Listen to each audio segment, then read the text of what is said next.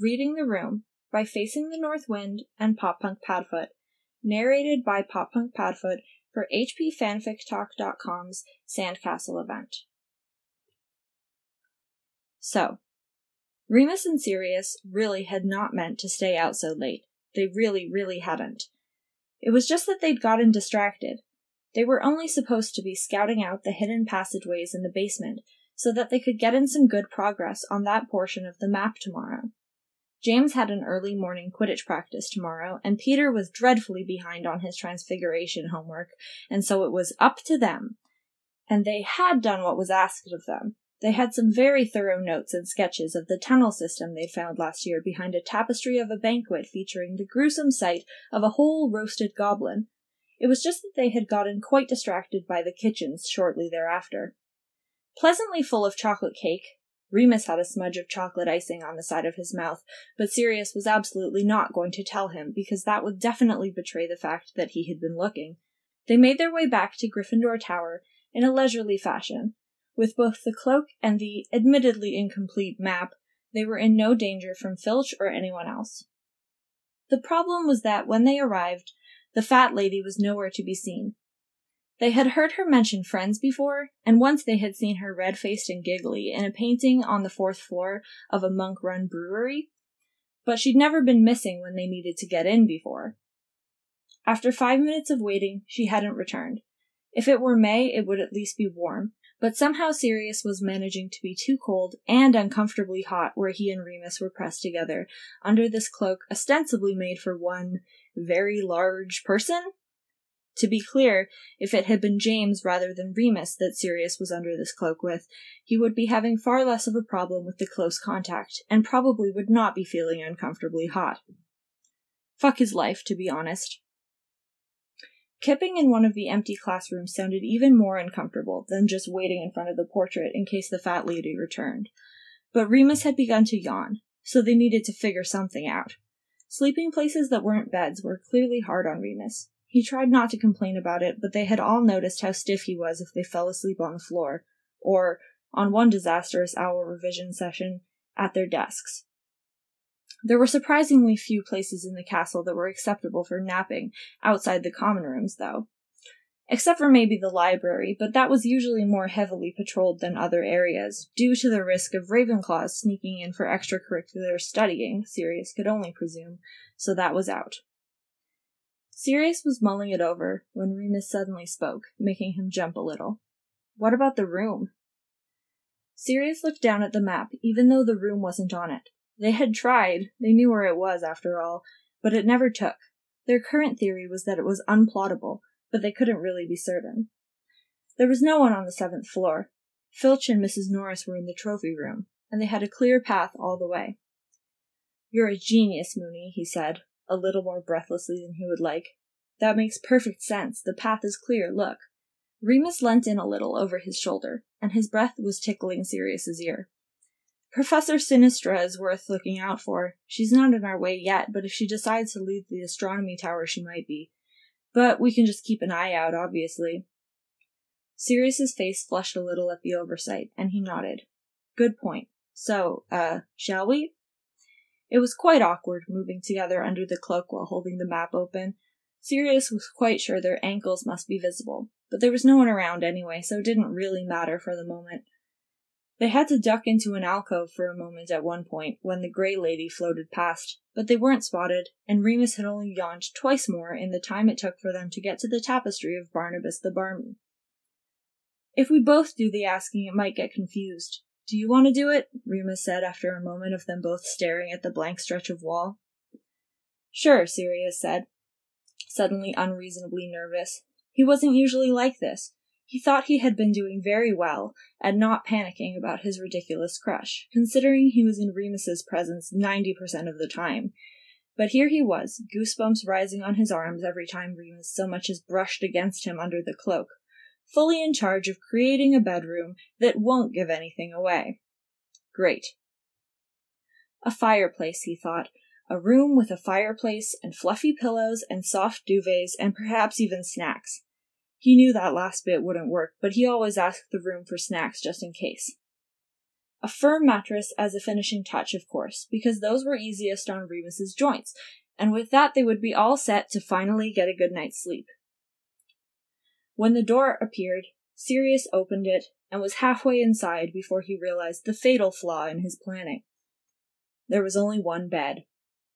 Sure, everything else he had asked for was there, a fire crackling in the grate, a lot of pillows, a traditional red and gold color scheme, but only one bed. He stopped short, and Remus bumped into him. "Ah," Remus said, as he peered around Sirius to get a look. Sirius couldn't tell what the "ah" meant. Was that an "ah, my best friend has a very big, gay crush on me, this is unfortunate," or was it an "ah, silly Sirius, forgot to make 2 beds," or a worse "ah"? "Ha ha," Sirius said, and it didn't even sound like a laugh. "Clearly I'm, out of practice at creating rooms. You know how it is, you have to specify every little thing or it takes liberties. Why don't you have a go instead?" He closed the door, and they were back in the corridor, still standing distressingly close together under this godforsaken cloak. He was absolutely not looking at Remus's face, too embarrassed by how much the room had spilled all his secrets. Well, one secret.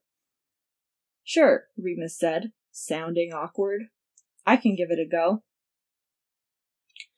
Remus's night was already not going according to plan, but this was just ridiculous. He'd already been forced to spend a frankly unreasonable amount of time pressed right up against Sirius under the cloak, which was something that he could generally tolerate when they were up to some really good mischief, but right then they weren't up to mischief. Well, not really, and he was sleepy, and his traitorous brain kept conjuring up entirely unhelpful thoughts about how warm Sirius was, and how good he smelled, and it was just, well, a bit torturous, really. And now they had finally reached the room of requirement, and Remus had followed Sirius in, and there was only one bed. "Ah," Remus said, because any ability to form actual words had eluded him. What on earth did this mean? The most obvious answer was that Sirius was just as sleepy as he was, and forgot to specify 2 beds. The mortification on his face when Remus finally got a look at it supported this theory, so he quashed down the annoying little bubble of hope that had popped up in his chest, and tried to school his face into something approaching blankness. He wasn't sure he succeeded. "Ha ha," Sirius said, in a terrible approximation of a laugh, sounding just as mortified as he looked. Then he suggested that Remus create the room instead, and Remus forced himself to stop wondering why Sirius wasn't looking at him, so he could concentrate on making the most comfortable yet extremely heterosexual room he could possibly fathom. 2 beds. Mostly he was thinking about the 2 beds. Also, the mattress. Mattresses! Fuck. He was going to confuse the room and give himself away. Fireplace, fur mattresses, pillows, a little bathroom so they didn't have to trek all the way to the bathroom at the other end of the corridor in the morning. 2 beds. Easy enough. The door appeared again. He opened it. There was only one bed. "Fuck," he said very softly, and then followed with, "I swear I specified. There is no reason the room is not capable of giving us 2 beds. I just want to go to sleep, please." At this he looked up and spoke to the ceiling, which is where he imagined the sentience of the room was. The room, however, did not yield. "Let me try one more time," Sirius suggested. I think I might have forgotten to specify. I mean, I'm tired and all, and maybe I confused it? It's worth a shot, right?"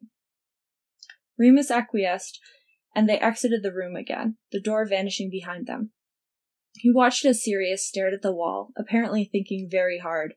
At first he looked exactly the way he always did when focused on a difficult problem in class. Sharp, determined, very handsome. Okay, no, that was so unhelpful. But then his eyes went a little unfocused, and a contented sort of look came over his face, and Remus worried for a moment that he was under some sort of charm or jinx before he abruptly shook it off. The door appeared again, and they both looked at the knob apprehensively for a long moment, until they suddenly heard Filch talking to Mrs. Norris just around the corner. It was Sirius who moved first, bolting forward and practically throwing the door open, and the 2 of them scrambled inside and slammed the door shut behind them.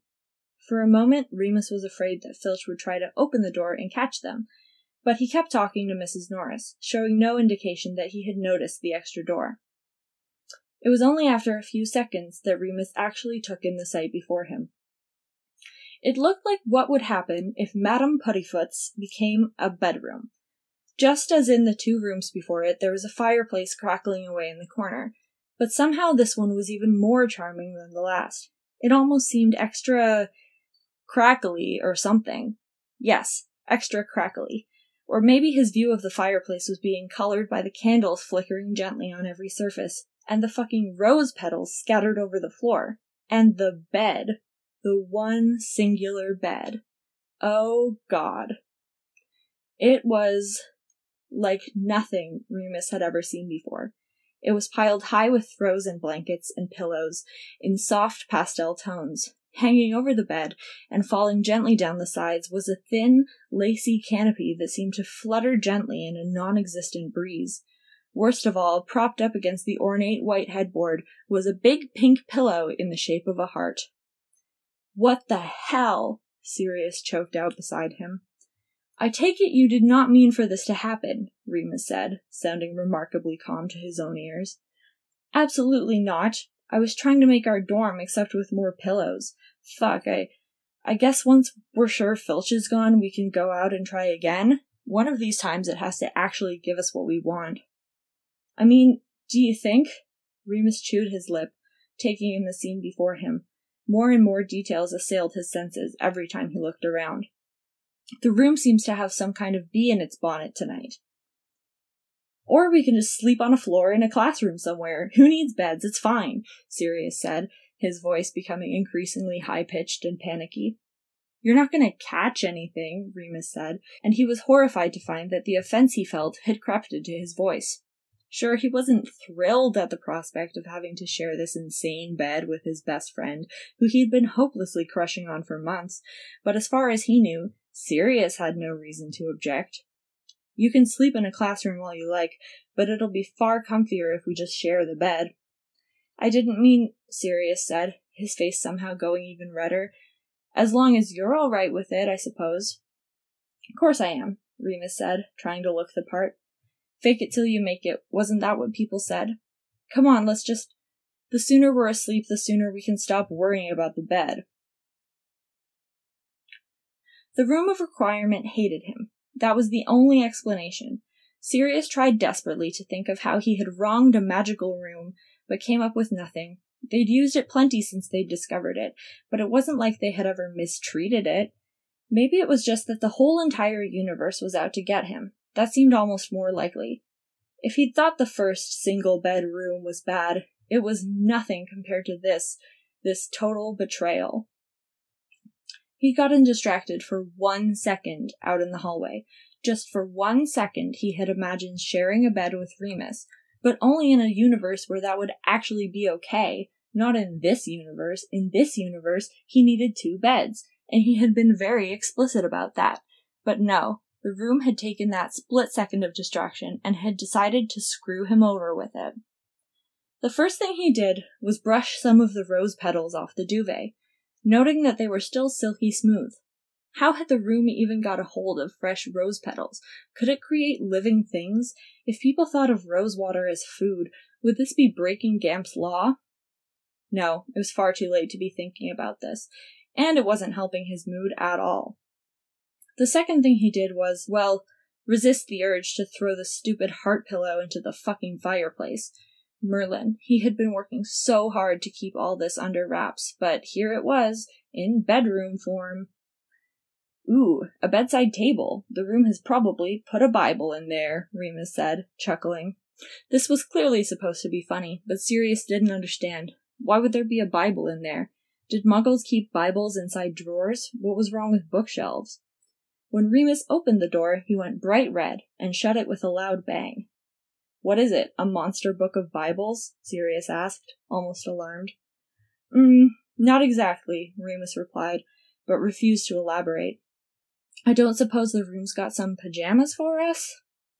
Sirius looked around, hoping very hard that the room would create a chest of drawers, or even just some pajamas on the end of the bed. It did not, because, as he had already established, the room held a grudge against him specifically. Probably. Either way, it was determined to make his life as hellish as possible. Underwear it is, then, Remus said, sounding very resigned, and started to undo his robes. Sirius looked away hurriedly, getting out of his robes and under the duvet with his eyes firmly closed. Moments later, he felt the other side of the mattress dip down as Remus joined him in the bed. "Good night," he mumbled, making sure he was as close to the edge of the bed as he could be without fear of falling off in the night. At least the bed was very comfortable. That was about the least the room could do in this situation. Sirius wished that he could just fall asleep. He'd been tired before this. Not as much as Remus clearly was, but even the great Sirius Black had to sleep sometimes. Now that he was finally in bed, he seemed to be wide awake and hyper-aware that Remus Lupin was mostly naked, with, at most, only 2 feet between them. It was the world's most nightmarish wet dream. As he lay there contemplating what horrible sins he'd committed in a past life to deserve this, the duvet slowly began inching away from him.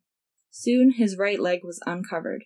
The fire did quite a bit to stave off the cold, but not enough, and when he tried to retrieve some duvet, Remus held onto it with an iron grip. He considered saying something, but Remus was so tired, and he didn't want to wake him.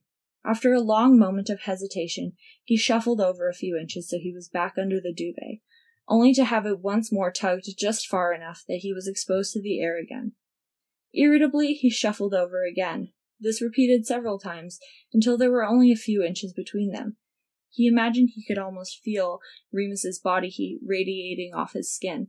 There was no way forward. He gave the duvet a strong tug, and to his surprise Remus rolled over, wide awake and startled. "What, you're awake?" he whispered, blinking.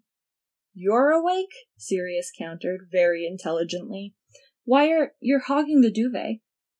He was surprised he'd managed to get so many words out, and somewhat coherently, too, given that Remus's face was suddenly so very close to his own, and they were looking right into each other's eyes in the semi-darkness.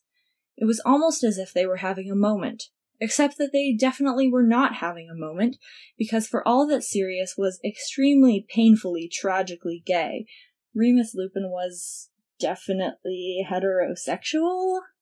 Some traitorous voice in the back of Sirius's head asked when he had ever actually dated a girl, been caught kissing a girl, mentioned kissing a girl, or shown any interest in doing any of the former things, and Sirius had to admit he had no answer. However, he was quite sure that he just wasn't remembering the many instances where those things must have happened because, well, Sirius just wasn't lucky enough that there was any chance the love of his life could actually be gay, let alone fancy him back. That was a depressing train of thought, so he tried to refocus, except that his gaze wouldn't stop drifting down to Remus's mouth, no matter how hard he tried to stop looking, which was what led him to notice that the chocolate icing from earlier was still there. He only half heard the apology that Remus made for the duvet hogging, mostly because his own heartbeat was pounding in his ears. "You've got..." Did he actually sound that breathless, or was he imagining things? Hopefully he was imagining things, good God. Some icing? Just there?" He managed to restrain himself from reaching forward and wiping it away himself, instead pointing to the left of Remus's mouth. Remus scrubbed at his face with the heel of his hand, but managed, miraculously, to miss most of the icing. "No, it's," Sirius said, finally just reaching forward and wiping it away with his thumb. He almost went to lick the icing off his thumb, but thankfully remembered that it had been on someone else's face, so that was not appropriate. He wiped it on his boxers instead. "Has that been there this whole time?" Remus asked, his cheeks red. "Why didn't you say anything?" "I just noticed," Sirius lied, because he could not say, "I didn't want you to realize that I've been staring at your mouth." Remus gave him a look he was all too familiar with, though it usually wasn't directed at him. It was his, "No, Peter, tell me what really happened to my second-best quill" look, and despite the fact that this had all started because Sirius had been chilly without the duvet, he began to feel hot under the scrutiny. "You're a shitty liar," Remus said mildly, and Sirius tried to laugh, but it came out forced. His mind was completely blank, and when he tried to think of some good excuse, all he got were the words to the third verse of the Banshees' 1973 chart-topping hit, "Floating on a Cloud" from a Billywig sting. "These Billywig's ain't got nothing on how you make me feel. No. He had to come up with a good and heterosexual explanation for this. 'Cause when I see you, I'm sure I can fly. No, there had to be something. I thought it was a birthmark? No, that was ridiculous. I'm floating on a cloud. Are you all right? Remus asked. There were billywigs in Sirius's stomach, and they were furious. Yeah, of course, Sirius said, but he could hear that he sounded about as convincing as Peter claiming Remus's second-best quill had been stolen by Doxies. For a moment he considered finding an excuse to get out of this stupid bed and leave the room, but he knew he couldn't come up with anything believable.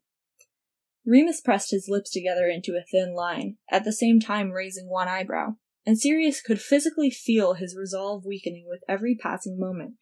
He was going to blurt everything out and ruin his own life, all because he couldn't get a stupid room to cooperate with him. Everything was awful. Everything was awful. First of all, they got shut out of the tower. Then this stupid room only gave them one bed, and no pajamas, because, of course. Then Remus made a fool of himself by hogging the duvet accidentally. And now, Sirius was informing him that he had walked around with chocolate icing on his face for who knew how long. And now Sirius was looking like he had several things to be ashamed of, and Remus didn't even know why. He was just about to dismiss it and probably stew about it forever, turning it over and over in his mind until it made sense, when Sirius spoke. It was just, your face is very distracting, okay, but I didn't want you to be uncomfortable or anything. Remus had his mouth open to say something about how it couldn't possibly be distracting. Sirius saw his face every day. But Sirius looked so abjectly miserable that he couldn't do it.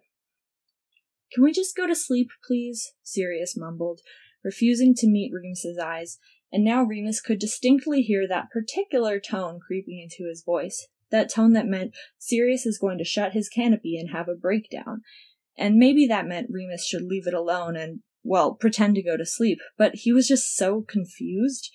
There was no reason for Sirius to be panicking, and there was no canopy for him to hide behind this time, and Remus definitely didn't want to fall asleep and just leave Sirius to suffer.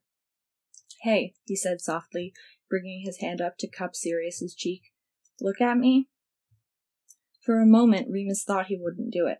He was trying not to feel hurt about it when Sirius finally did, looking up with the air of a man facing his execution. Was Remus imagining things, or did his eyes look a little shinier than usual? He almost seemed to be holding his breath. For a long moment they just stared at each other in silence, Remus absent-mindedly stroking his thumb over Sirius's cheekbone. He had very soft skin, but Remus was trying not to notice. He seemed to have calmed down, or at least he didn't seem on the verge of panic anymore. Had he shifted a little closer without meaning to? Remus and Sirius had been in the same bed before. There was the annual tradition of seeing just how much weight they could put on the beds in the dorm before something creaked ominously, which did involve a lot of squishing up into a small space together. For maximum stress, obviously. They didn't want to do something sensible like distribute their weight evenly. There was even a very memorable evening when, for reasons best left to another time, they had been trapped for a night in a secret passageway, which was so cramped as to force them to sleep like sardines, though none of them got a good night's rest. None of those times felt like this. Maybe it was the warm, soft light from the fire and all the candles, or maybe it was how supremely comfortable the bed was. Maybe, and Remus thought this was the most likely contributor, it was the fact that they were alone, and no one could interrupt them, or ruin the moment with a particularly heinous fart, or a "do you think flobberworms dream?" Or maybe Remus was just hallucinating out of tiredness. Whatever the reason, as Sirius's eyes flickered down a little when Remus swallowed, Remus was struck by a sudden bout of courage. Godric Gryffindor, wingmanning from beyond the grave. He leant forward just a little, murmured, "Stop me if," and then kissed Sirius. It was barely a kiss, to be fair, a brush of lips. He didn't dare do anything else, but as he began to pull away, Sirius reached up to grab his arm, at the same time pressing forward and kissing him back. Sirius was a little bit convinced that he had in fact fallen asleep, and this was all a dream, and when he woke up, they would be 2 feet apart because they were not gay, and he would continue pining after one of his best friends like some sad sack for the rest of his life. On the other, he wasn't sure that his brain could have produced the sheer amount of sensations that made up kissing Remus John Lupin. His lips were softer than Sirius had ever imagined, and his hand was still cupping Sirius's cheek, and when he opened his mouth he tasted like the honeydukes they'd split between them as they were walking back to Gryffindor Tower. He had imagined this so many times, and yet somehow it was 1,000,000 times better than anything he had ever imagined. That meant this was probably real, right? Just to make sure, he reached down as subtly as possible and pinched his thigh. It hurt like a bitch, so that just about confirmed it. Maybe the Room of Requirements didn't hate his guts after all. Apparently, he hadn't been subtle enough with his pinch, though, because Remus pulled back just a little and chuckled breathlessly. Did you just pinch yourself? I was just double-checking, he mumbled sheepishly, moving his hand to rest on Remus's waist instead. Dream about this a lot, then? Remus teased. Yes? Are you saying it's only just occurred to you now you were possessed by an entirely novel idea that you could try kissing me here when we're mostly naked in the same bed just to see what it was like? That seemed to catch Remus off guard. Well, no, of course not. I never thought you would either, Sirius said, and leant in to kiss Remus again, except that before he could, Remus yawned loudly. Sirius had no idea what time it was. James's parents had been kind enough to give him the traditional gold watch for his birthday, but he couldn't make out the hands in the dim firelight. But it was definitely gone midnight when they found the fat lady had buggered off, so it was probably an hour of the night humans were not supposed to see. So he laughed softly and gave Remus a quick peck on the lips. We should go to sleep, for real this time. Ugh. Remus scrunched up his nose a little. We should, shouldn't we? Very unfortunately, human beings do need sleep sometimes, or so I'm told. He smirked and traced his hand up over Remus's ribs. But we could continue this in the morning. Remus laughed softly and kissed him again briefly. Sounds good to me. Good night, Sirius. Night, he said, grinning to himself. They fell asleep with their legs tangled together, the fire softly crackling in the grate.